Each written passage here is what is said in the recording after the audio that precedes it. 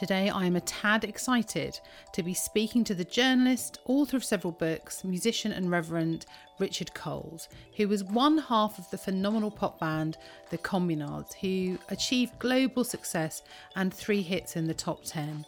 He later became a reverend of a local parish in rural Northamptonshire. He keeps one foot in the parish and the other one in a career as a broadcaster with BBC Radio 4 and appearing on TV shows such as Strictly Come Dancing and Celebrity MasterChef. He is the only reverend in the UK and probably the world to have a #1 hit.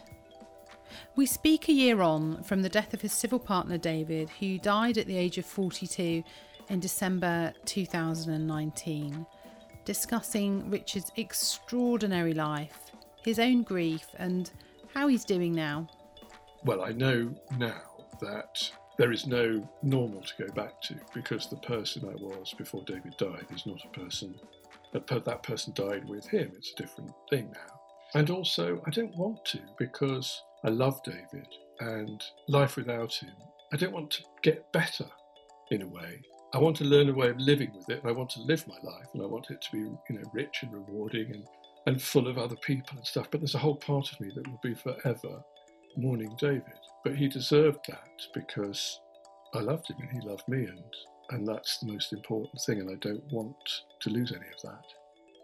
And as ever, I would love if you could rate, review and subscribe to this podcast, as it really does help other people to find it. This is a podcast about death to really encourage the conversation about death. And part of the reason I'm doing this is to really encourage people to live a fuller life. And reading your biography really made me see that your life has been colourful and very vibrant. And when you look back on it, does it seem to make sense, your life, or does it all seem a bit bonkers? Well, I think it was Kierkegaard who observed that you can only understand your life by looking backwards. You're too busy living it when you're facing forward. So I think that's probably true. So at the time, it just seemed utterly kind of random, one thing after another. But I'm nearly 60 now, and sort of looking back, I begin to see sort of patterns and contours and everything. And then moments of decisive change, which I didn't, I'd love to claim some credit for it. But actually, I think there were 1 or 2 moments in my life when I realised I simply had to make a step. And I did, and that was sort of definitive. You've also described yourself in your book as having a revolutionary spirit. Do you think that's reflected in your life choices in a way?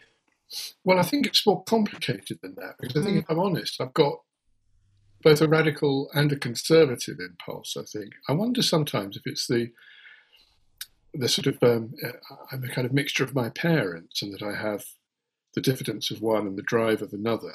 But I think by instinct, I'm probably quite conservative, small c, but by conviction, I'm probably quite radical, small r. And so those things are a bit at war within me. But that's made for quite a lively experience. Do you think that becoming a reverend, do you see that as a sort of act of rebellion as well? Yeah, I mean, it's interesting, isn't it? You wouldn't think so. What could be more sort of mildly conformist and unmaverick than a vicar? But actually, if you look at the world as it is now, it's becoming increasingly more radical. You don't have to do anything to be radical. It just becomes more radical because the world moves in another direction. But I think if you do have a feel for radicalism, Christianity is extraordinarily powerful. I mean, it is a belief which requires the overthrow of the status quo, the abandonment of the pursuit of interest and self-promotion, however imperfectly, and does sort of turn the world upside down, really. So it is a deeply radical thing to do, I think. From an outsider's point of view, it might seem a bit odd to have been in a band and ended up as a reverend, but once you are aware of your story, it does seem to tie in, doesn't it? It's almost like you're going back to where you came from, the love of the church and the choir, and being in that environment at school. I think that's true, that I have sort of ended up where I began, which is interesting in itself. But I think also, if you look, I've got a nephew called Oliver, who, when he was about 15, he first became aware that I had this sort of interesting backstory. And he said, Uncle Richard, like, were you in a band? And I said, yeah. And he said, well, like a real band? I mean, yeah. And he said, is it on YouTube? And I said, well, I suppose so. So anyway, he looked up one of our videos on YouTube and he looked at it nodding along. And at the end he said, it's really funny, but even then you can tell there's a vicar struggling to get out. How old is your nephew? Well, he's now 17. But he was dead right, I think. I mean, there was always a vicar waiting to happen.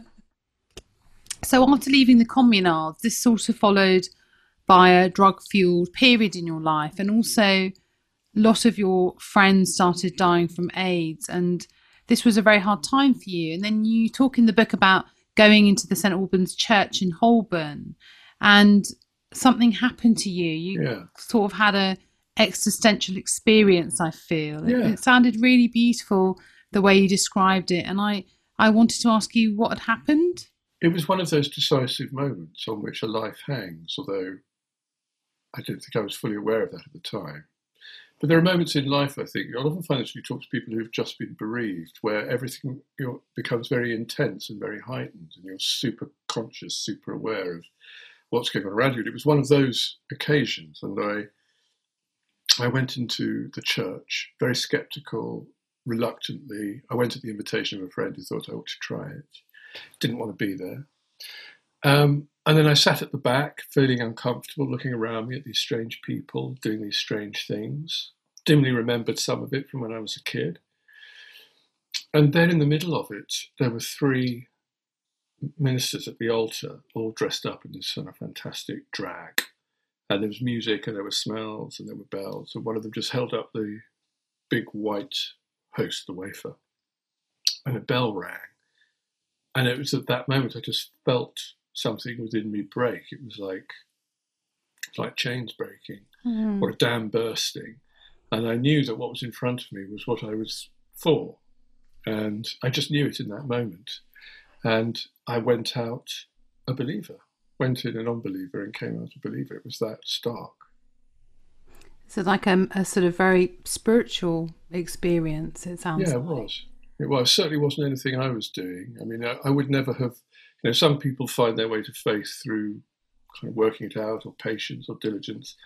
I found it out through crashing and burning. I would never have worked it out any other way. And it was only in turmoil that I was able, I think, to receive the transmission that God transmits on a certain frequency, and you need to tune into it. And if you're not tuned in, you won't receive. But if you are tuned in, all of a sudden, it's hi-fi. There's something also very comforting in churches, isn't there, when you're feeling at a point, I mean, I go into the cathedral. I live in St Albans, and I go in there, and I remember the people that have died for me, and I light candles for them, and I find it very, very powerful. It's a really powerful experience. There are things you can only do in churches, temples, synagogues, mosques. Their religion, spirituality, faith seems to be such a constant in human experience that even in places we live, where for lots of people isn't part of their experience, nonetheless, I think what we seek from it is always there. The appetite is always there, and perhaps we seek to satisfy it in different ways. Maybe people do that to their satisfaction. I never could. But I think it often answers a need in us that is very deep and profound, and I suspect universal. And we've lost that connection, haven't we? I feel. I think so. I mean, I don't want to be too kind of precious about it, but I do think that in every human civilization, in every place, at every time in human history, people have sought to live lives of faith and experience themselves as spiritual beings. And not to do that seems to me to necessarily involve a sort of starvation of something important. I mean, lots of people disagree with me, and good luck to them, but that's how it strikes me.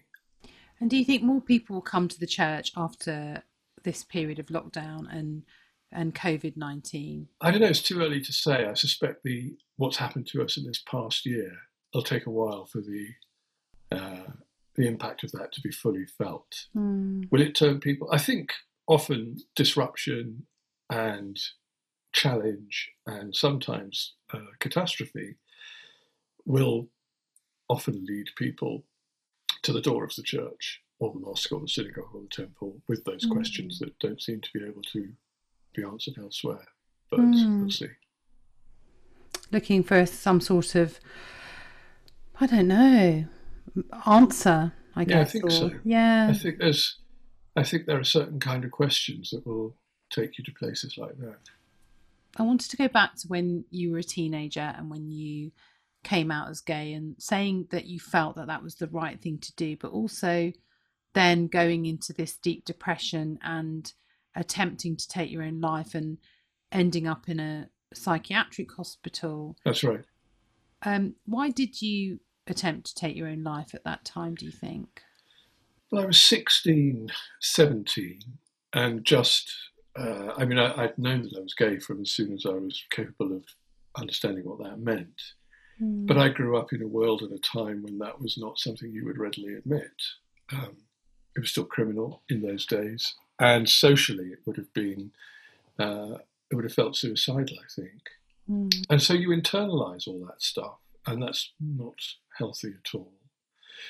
And then I moved away when I was 16 and found a bit of ground I could stand on where I could start to be honest about it, and I was. And it was like, again, it sort of opened a floodgate, I think, and a whole kind of wave of very turbulent emotion kind of burst out.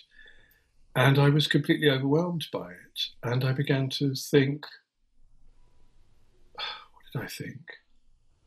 I thought that existence was futile and that life would not be worth living, or rather the cost of living, the risk of pain of living would be so great that it wasn't worth the candle. And also I think I was in a lot of pain, and pain is more or less endurable depending on you.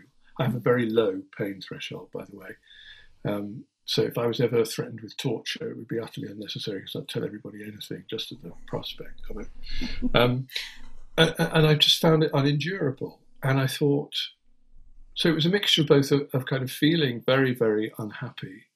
And also it was a sort of philosophical thing. Well, thinking this need not be the case. If I was simply not to exist, then it would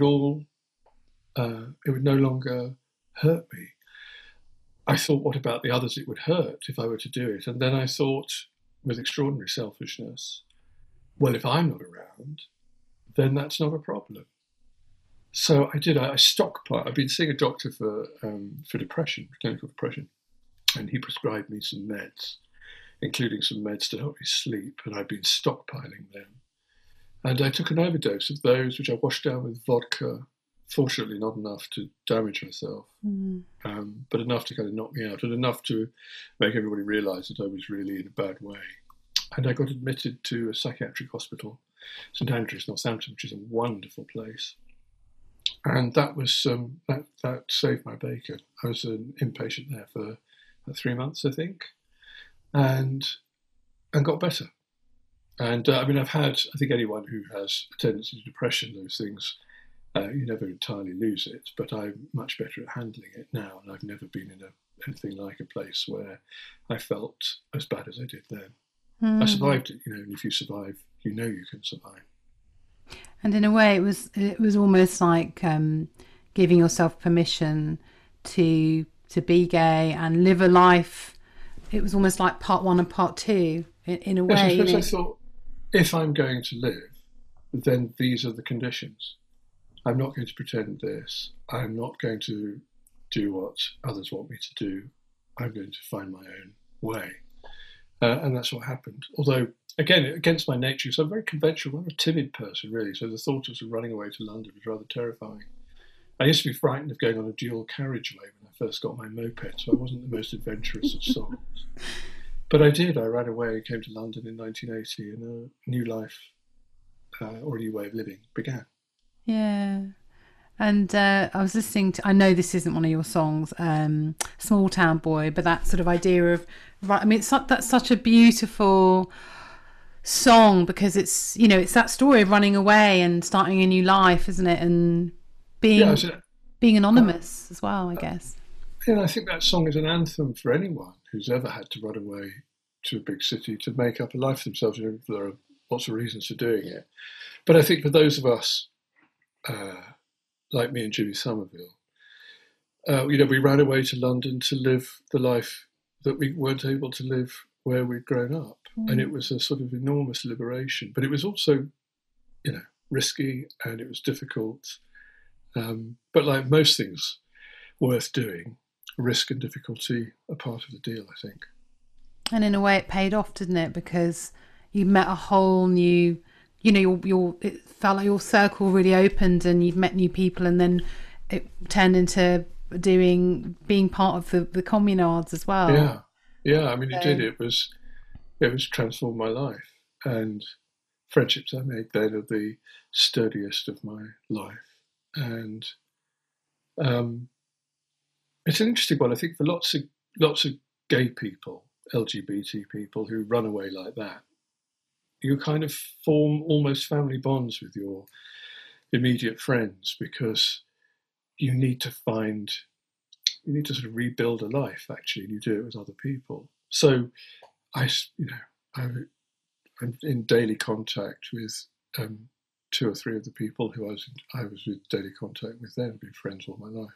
Also, I was 20, and when you're 20, gosh, when you're 60, you look back to when you're 20 and you think, my goodness, but you're incredibly resilient. You have endless reserves of energy and curiosity. So I've always been a very nosy person, and I've always loved the idea of getting kind of stuck in with things. So I just threw myself into new world, new life, new people. And the other thing, I came from a very sort of sheltered, privileged background. I've been to an English public school. I was a chorister. I came from a family that was reasonably privileged. And I found myself suddenly in a commonwealth of people who the only thing we had in common was that we were gay, but that was enough to make us a unit. And they were really different from me. And one of the great lessons in my life, it's a continuing lesson, it's still a lesson now, is just don't assume that people think what you think about things, because their life might be unimaginably different from yours, and walk a mile or two with them before you even attempt to understand the way they see things. Yeah. I just remember reading something about when you entered into the communards, you were kind of like a beacon of hope to the community in a way, and that sort of kept you doing it and gave you confidence to do it and to have that sort of limelight. Or do you think that was part of it, or do you think it was just part of the course? Two things were happening. One I think was that it was just really good fun being a successful pop band. The rewards are enormous, and the attention is unending, and it does feel like a great vindication. Who would say no to that? But also it did feel like a vindication of who we were and what we stood for. We were openly gay, we were out, we were proud, we stood up for the things we believed in. And it was a big fight then, pushing against the barriers of tolerance and inclusion. The newspapers were incredibly hostile to gay people then. The legal system did not grant equality to LGBT people then. So there was a big fight to be had. But, fighting is a great way of getting out of bed in the morning. Takes its toll. You don't always want to be a fighter, or I don't. But it was a really good fight, and we believed in what we were fighting for, and we stood shoulder to shoulder, and it was really good. Wow. So I wanted to ask you about your partner David that died. Is that okay? Yeah, of course. Okay. And actually, it was only just very recently in December that he died, and you've been very open about talking about how you feel on Twitter and in the media. And I read somewhere, and you mentioned the sort of madness of grief, and I wanted to ask you about what is that madness of grief, and what does that feel like, and has that lessened over time? Well, I'm a year into it, and that's not very long, I've discovered. So I'm still very early on in these days. And I realise now I've had enough distance between David's death, which was just before Christmas last year, to realise that I was completely mental for quite a lot of that time. Fortunately, I had people around me who were able to look after me and make allowances. But I was completely bananas, I think. And, when it first happens, you just have to get through, not even the day, get through the minute, the hour. So you try to stand up and face forward and do what you have to do. But I knew I was mad because I remember the day after he died, I went to the supermarket because I had to get bread and milk, hadn't been home. So I went into the Co-op at Thrapston and I came out with 3 types of Parmesan. I have no idea what I was doing at that shop, but anyway, 3 types of Parmesan I came out with. So I had to go back in and do my proper shopping. And then I was, I couldn't stop crying, and I would drive sometimes and realise I had no recollection of how I got to where I was going. I hope I wasn't unsafe driving. I mean, no dents in the car that I'd noticed, but it's a very, you are, I think most of the time we like to think we're reasonably in control of our lives, that we're independent people. But then sometimes something will happen and you realise that you're not always. And it was really tough. And it still is tough. And I know I know now that there is no normal to go back to, because the person I was before David died is not a person, that person died with him. It's a different thing now.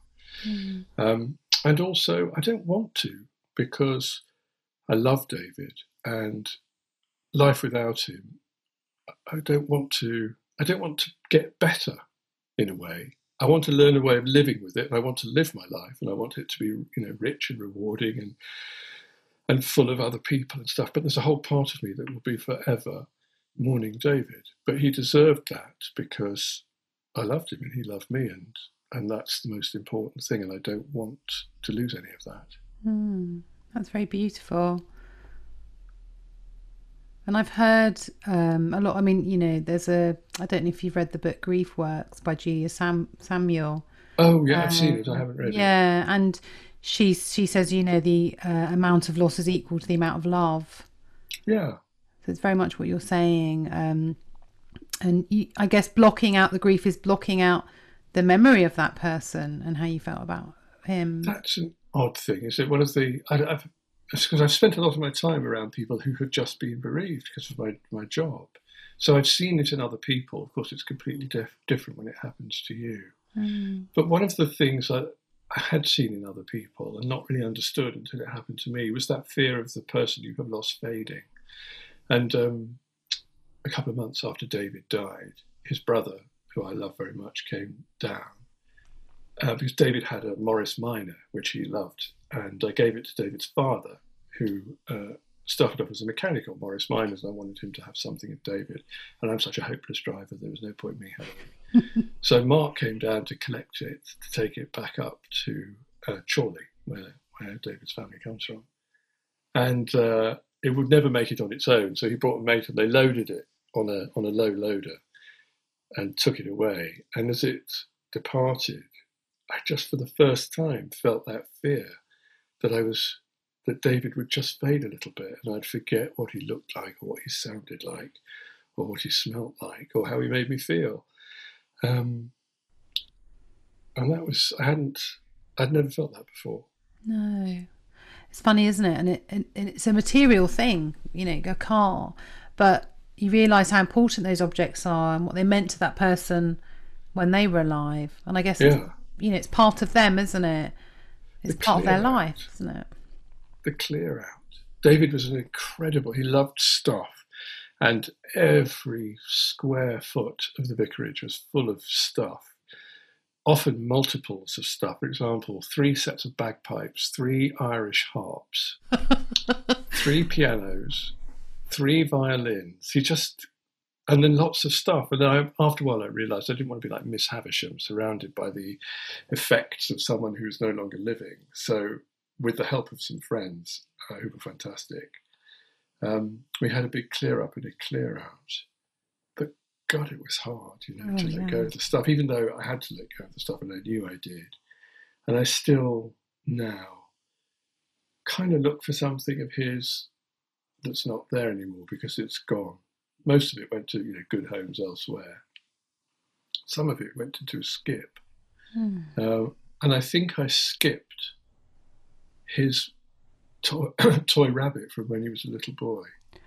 By accident, or Yeah, Ralphie the rabbit. Oh, And I know it's daft, but I just think Ralphie the rabbit is lying in some landfill site somewhere unknown, and something about that's quite difficult.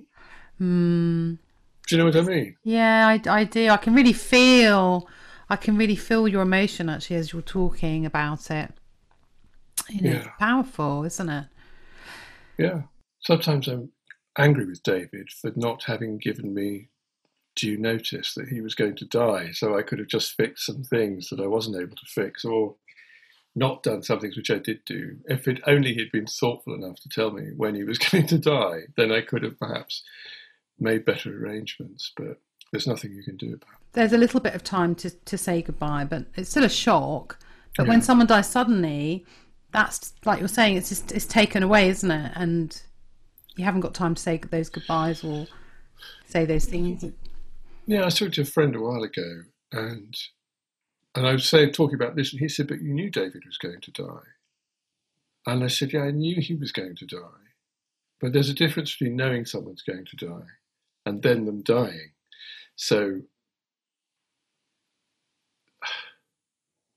yeah, And also not I, knowing, you know, it's like me and my husband always talk about it. I always say to him, it's better if I die first because I'll cope better. You won't.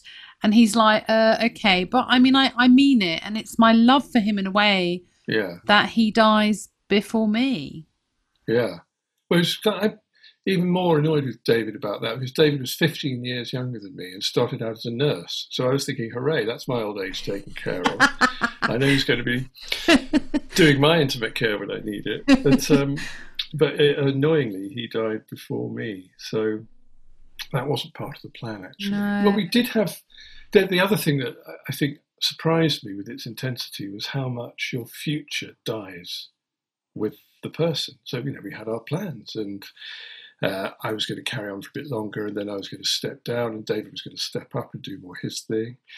We were looking for a little house in Scotland, which we love, and all of a sudden that all went, and so my house hunting in Scotland came to an end because without David, um, that plan didn't work anymore.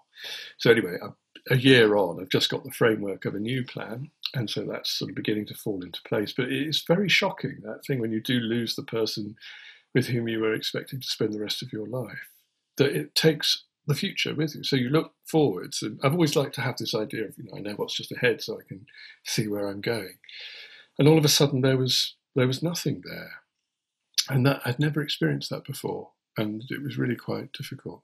Hmm. And what does that future look like now then? Do you think Well, you're going off to the Bahamas? no. More from Richard in a moment. Something that helped Richard was the charity Widowed and Young, which offers peer-to-peer emotional and practical support to people aged 50 or under whose partner has died. To find out more or to donate to support the valuable work they are doing, please visit widowedandyoung.org.uk. I'll also put the links in the show notes. Now back to Richard. One of my oldest friends, one of the people who I formed those very close relationships with when I was first in London.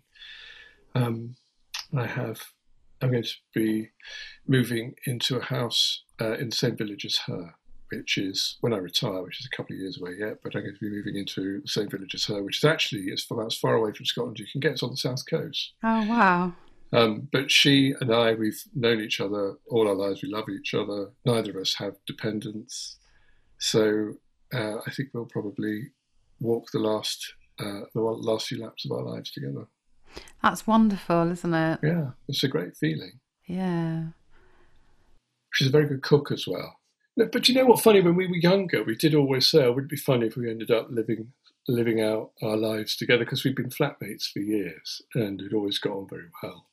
And we used to play this little game of fantasizing what it would be like when we were old, and we would sort of phone each other up in the morning and go, good morning, what shall we do today? Do you fancy going to the farmer's market?" That kind of nonsense.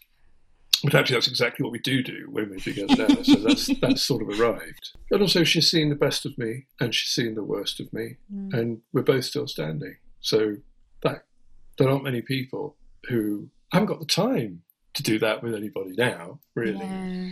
So that's a really good thing. And also, we just have that thing. Somebody could say something. We'd only just need to glance at each other, and we're on the same wavelength, and that's good. She's a very good cook as well, and that's very important to me. Well, what would happen if you met someone else, though? Would they come too? Isn't that odd? I can't imagine it. And it's funny. One of the things I found is if you are newly widowed, and if your widowhood has come perhaps earlier than it's expected, lots of people want to sort of fix you up with someone. So I've had a few people who have suggested candidates who I might want to, go for dinner with. And lovely candidates, all of them. Very happily have dinner with all of them. But I just can't imagine getting close to someone again in the way I did with David. First of all, I can't imagine taking my clothes off in front of someone who's not a medical professional. And just the whole getting to know you stuff. I don't know. I mean, a friend of mine, another very close friend, said the other day, listen, you're 58, you sound like you're 98. Well, exactly. Yeah. I mean, there's plenty of life yet to be lived. But a year into bereavement is no time at all, I think. No, it's quite interesting, actually, because I did some training for crews, and I think there's a statistic. It's really high for men within a year of bereavement of their partners that they repartner again, and for women it's not like that. No, I do quite a lot of marriages, and I think it's because men are very often hopeless at the domestic stuff, really. Just need someone to put the cat out and I don't know, cook the tea or something. But I don't no, I just can't imagine it happening. And also because I don't know, I know David is gone, but he's still very much in my life, and I don't think there's room for another person on those terms. Certainly not at the moment. Well, people say that, don't they? They say that when they're married to someone, they can't compete with a dead person, right? Right. They're always going to be amazing. They can do no wrong. Oh, I wouldn't say that. David was a very difficult person, and we had plenty of light and shade in our relationship. But I can't imagine having a serious relationship that wasn't like that, really. And also, the reason why I think it was sometimes so difficult was because we really loved each other, and that's not always a walk in the park. No, it certainly isn't. But that's what makes a good relationship, isn't it? It's still loving each other through knowing you're, the true person that you are, right? Yeah. You're good and bad, and to be accepted for that good and bad. And I knew with David that there were times in our relationship where it was very tough. And also because he was ill for quite some time before he died, that was pretty tough too, actually. But I knew that I would never balk from having to do what I had to do. And I think he knew that too. For a long time, I think he was quite perhaps nervous that I would find it unendurable, but I never did. I found it the most I've ever had to endure, but never unendurable. And then I kind of realised that what the point is that if you love someone, then love them. And all the other stuff is secondary. So if we would have a fight sometimes, or if I'd be frustrated, or if I think he was not taking care of his health properly, he was a former medic, worst possible patients of all, I would get angry with him sometimes. There was absolutely no point in doing that. It was just making the time we had together burdensome rather than a delight. So I just stopped doing it after a while and just thought, okay, I'm just going to love you. And did. It was easy to love him, though. It wasn't hard to love at all. Well, thank God you did love like that. Yeah. Because that would have been a terrible regret, wouldn't it, afterwards, to think, actually, did I love him purely? but it sounded like you really did. Oh, I really loved him. I didn't always treat him as well as I could have done, and I have regrets about that. But I'm an imperfect human being, and I get things wrong sometimes, and I fuck things up sometimes, and so did he. But I would never have left him, ever. What helped you with your grieving, and were there sort of, did you feel there were expectations of, like what you were saying about people setting you up with someone, like were there expectations of how you should grieve and how you should, try and get over him? Because you don't ever get over someone, do you? No, you don't. No. The hard thing actually was being a vicar, because not to lots of people, I'm the person who kind of knows what to do in situations like that. One of the reasons you'll find someone as a death dealer is that what people in those situations they often want is someone who knows what they're doing, because they're extremely anxious and nervous, and they're not, it's a situation they're in that they find extremely difficult and haven't done before. And then when it's happening to you, David died just before Christmas, and I knew that I simply couldn't be in church at Christmas. It was too unbearable, because the thought of somehow the child in the manger, and David absolutely loved Christmas, I just couldn't do it, couldn't face it. So I did my curate, took over, and I was off duty for the whole of Christmas, and that was really good, because I couldn't have done it. But being the vicar at Christmas it was really hard. And also there was David died just before Christmas, and the funeral was after Christmas, after New Year. And I just didn't know what I was going to do. And there was quite a bit of media interest when David died, and some journalists started kind of asking people questions about him and they fed up the Undertaker. And I began to feel just a little bit vulnerable. And some friends took me in. So I just didn't know what I was going to do. And then some friends of mine who live nearby, well, actually, it's the Spencers, Earl Spencer, who live at Althorpe, So they've got this house with a high wall and security gates, and nobody knows better than Charles Spencer what it's like to lose someone in the glare of public attention, if you see what I mean. So they were just fantastic. So I spent Christmas with them, and God knows what it must have been like to them, having this grief-stricken vicar wandering around the house while they were trying to just open their presents and stuff. But they were really just so lovely and kind. They've been very kind to us both when David was ill too.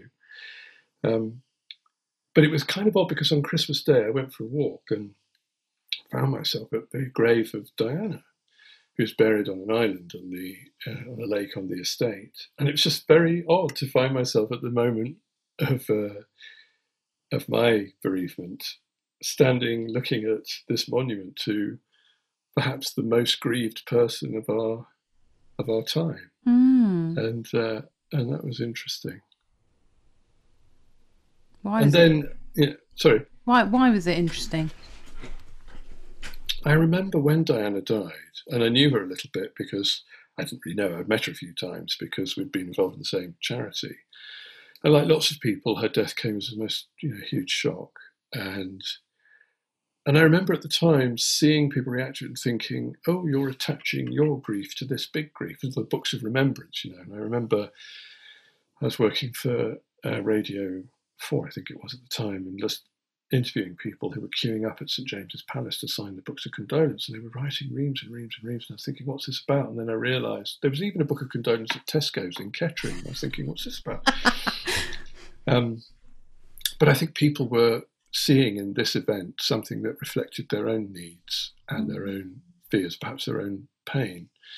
And so that was a peg for lots of people to hang all their grief on too. So, and I remember, I'm embarrassed and ashamed to say so now, sort of feeling a bit superior about it and thinking, well, I would never do that. And then actually, I completely get it now, why you want the world to acknowledge your grief, what's happening to you. One of the hardest things is when the world doesn't do that. And one of the things I've learnt, never get shirty with someone in a hospital car park, because they may be dithering at the car park machine, or they may be slow to leave their parking space in the car park, but they might be having the worst day of their lives. So cut them some slack. Mm. And actually, generally, I think now as a sort of rule in life, you don't know what's going on in someone's life. So cut them some slack if you can. Yeah, that's it, isn't it? It's just a way of looking at it with some compassion. Just going, you know, we don't know what's going on. We don't know why that. I mean, like sometimes someone's so grumpy to me, and I think, why did that happen? I think it's because they've got stuff going in their lives, and I'm not taking it personally. That you know, you're absolutely right. It is cutting people a bit of slack because it's not. Life isn't easy, is it? No. Let's face it. And and sometimes people are the walking wounded, and you have to understand it and give them a bit of space and understanding, because you'll need it yourself one day. So good idea. The other thing is that you can't see grief. You can see someone who's got one leg, for instance, but with grief it's invisible to everyone else. And also people don't know what to say, and like you were saying earlier about how you want everyone to acknowledge your grief, but actually lots of people don't, do they? Because they're scared to say the wrong thing. Yeah, it's odd that, isn't it? But I mean, we laugh about the Victorians and their sort of propriety and all that, but they were very good at grief, I think. So all those rules of mourning, that if you were a widow or a spouse or a child of someone who had died, you would wear particular clothes that would signify where you were in the stage of mourning, and it seemed rather elaborate and silly to me. But actually, I think they got it right. But then they were used to death. It was happening all around them all the time. And because of that also, I think they were able to talk about it. And it's an irony, I think. I think it's an odd thing that people, I think themselves to be, lots of people who don't have a faith of any kind at all, they think sometimes almost pride themselves on being able to stand on their own 2 feet and kind of face the tough realities of life without lapsing into the kind of cheap comfort of religious nonsense or something, not understanding that faith is challenge, not consolation primarily. But then, funnily enough, they most often are the people who are most euphemistic when it comes to death, and we'll talk about passing away. Everyone seems to say passed away now. And or lost. Yeah, and you think, you mean died? And I think we have to, well, I think I have to, I don't want to be prescriptive for other people, but I think we need to get on terms with death again, because it's the one thing we will all share, no matter who we are, where we are, our fortune or misfortune. We're all going to get there in the end. And most of us are going to experience the loss of somebody dear to us soon. So we better get on terms with it, seems to me. And that's part of what I do as a doula. We do a lot of preparation before people. You know, I could work with someone now and I could do their advanced care planning and, you know, look into wills and all that sort of stuff. So it starts getting people to think about these things, and it's preparation that we need to do in life. And death is the one thing that we don't actually prepare for at all. And it's such a mess at the end. It's so weird, isn't it? Because it's coming. And we sort of, sometimes we medicalise it, so we export it to a hospital. So somebody goes off to somewhere where they're plugged into machines and that takes care of things. Or sometimes it's just not. The embarrassment thing is funny, isn't it? I bumped into, after Christmas, somebody I know a little bit in a shop, and he said, oh, I was sorry to hear about Dave. And I said, thank you very much. He said, so how was Christmas? And I said, well, not great, actually. Shit. and he was all embarrassed, but it was simply just a form of words, you know. That, and death is awkward and difficult, and it sort of threatens us and makes us anxious. The other thing about death, of course, is that people fear it, and they think that it's contagious somehow. And so they want to keep a little bit of distance from it. And also, I think there's also a feeling of relief, I think, that if the angel of death has passed over your neighbourhood and stopped for someone else, not for you, then you might just breathe a sigh of relief, perhaps. It sounds to me like your friends were a massive help to you. Was talking publicly about it helpful?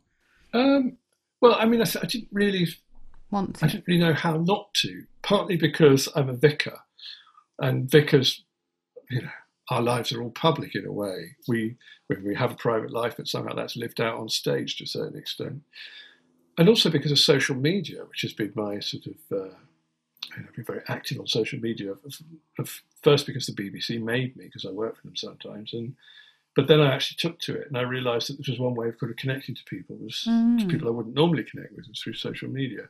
So I just carried on doing what I'd always done. But I think then I realised how mad I was, and I stopped for a bit. So I had to disengage from it, because I think I needed.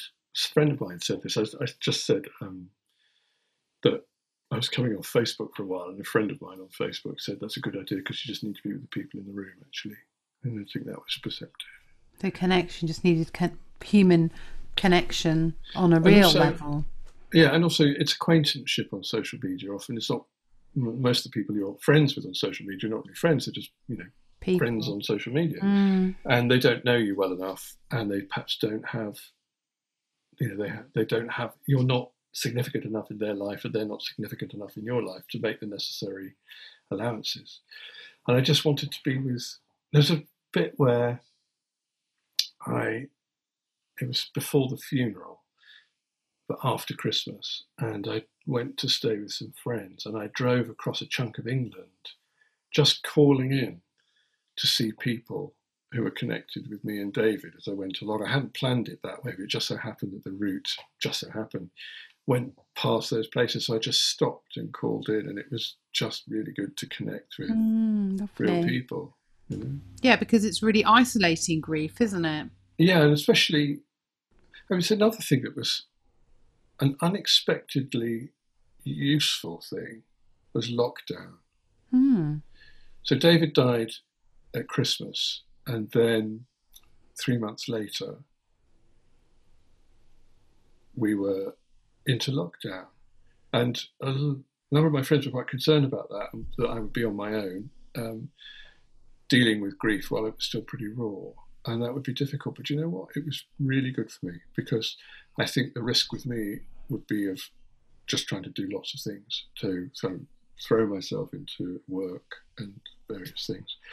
And that for me would be a way of not dealing with stuff. So I spent weeks on my own in the vicarage. Fortunately, it was that most beautiful spring I can remember. Had the dogs. We went for long walks every day. I went out on my bike until it got nicked, bastard. And I watched the flowers come and the birds sing and the trees come into leaf. And there was something... Also, David was a brilliant gardener. And I saw the garden that he had planted the year before come to life.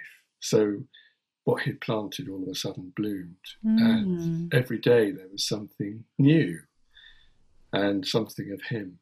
And that was lovely.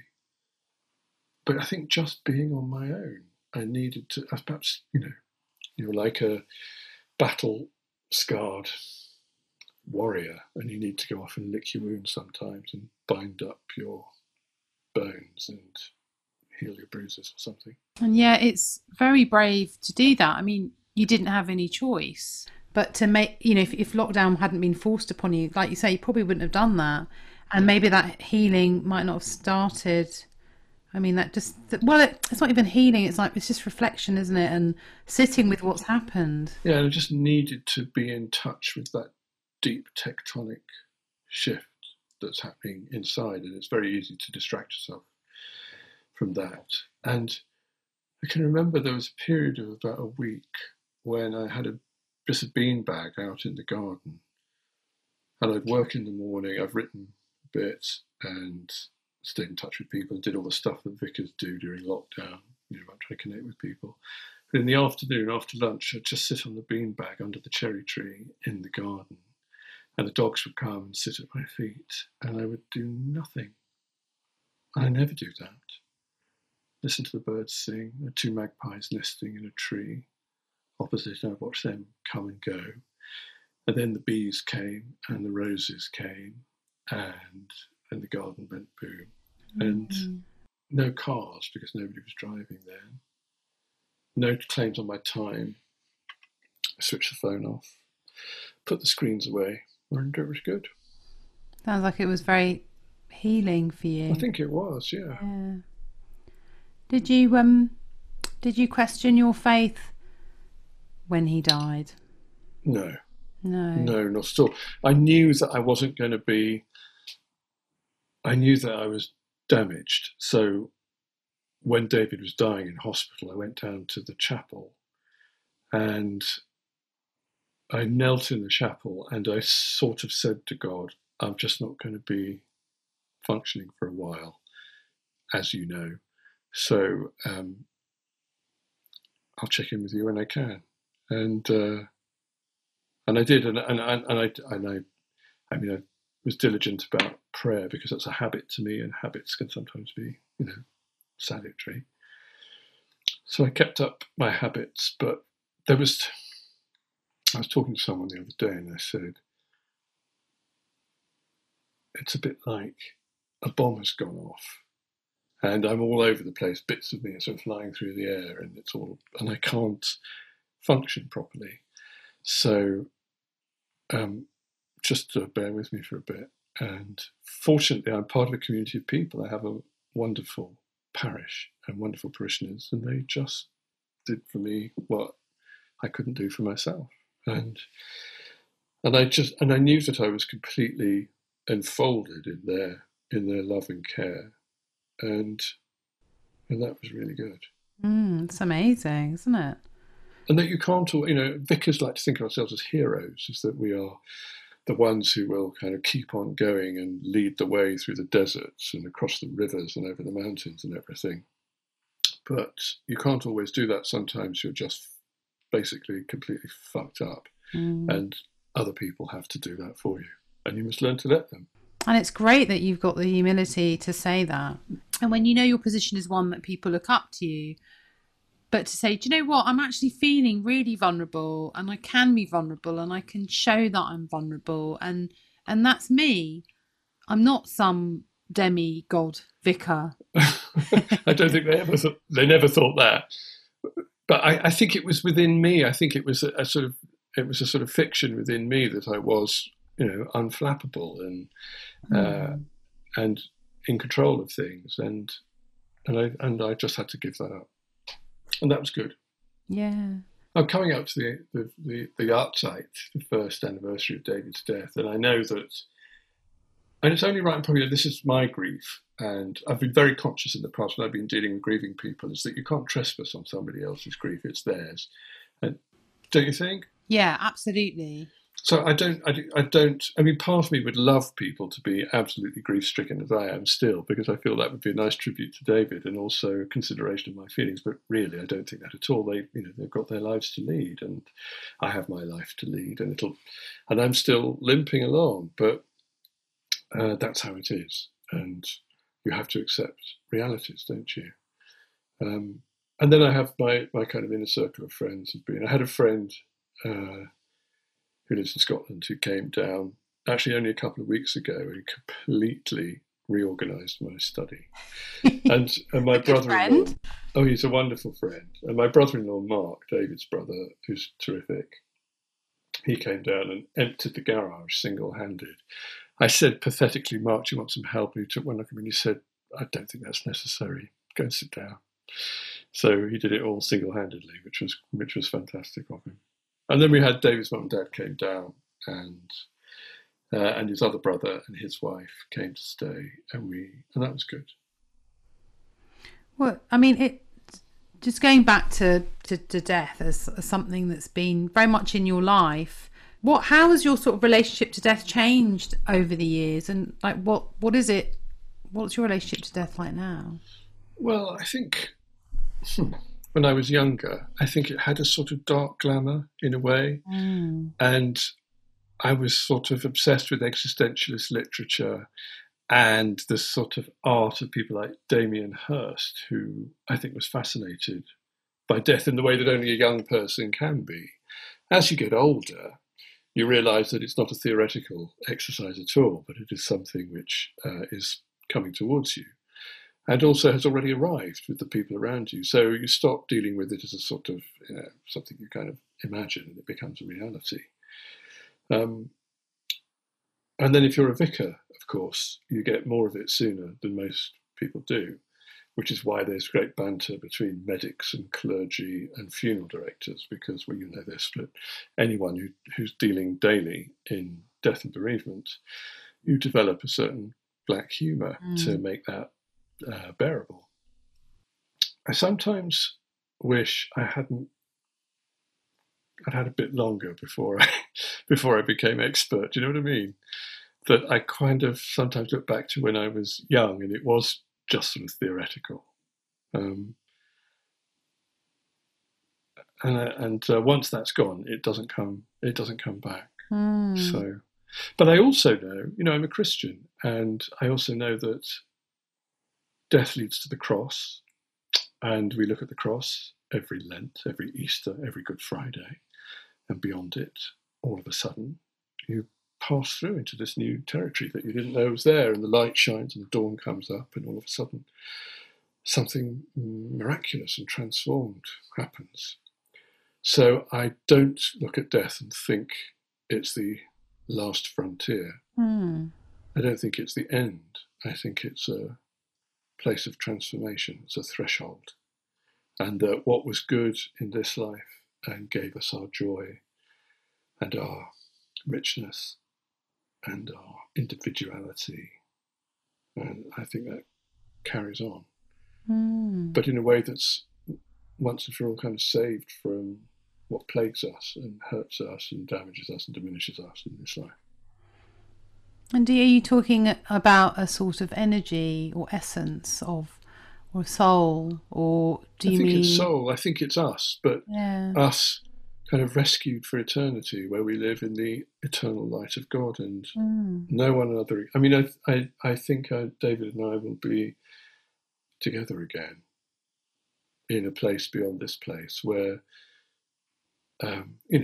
there are no tears or there's no darkness, and it'll be dazzling and wonderful, and we will dance all day and all night, not get tired and not look stupid.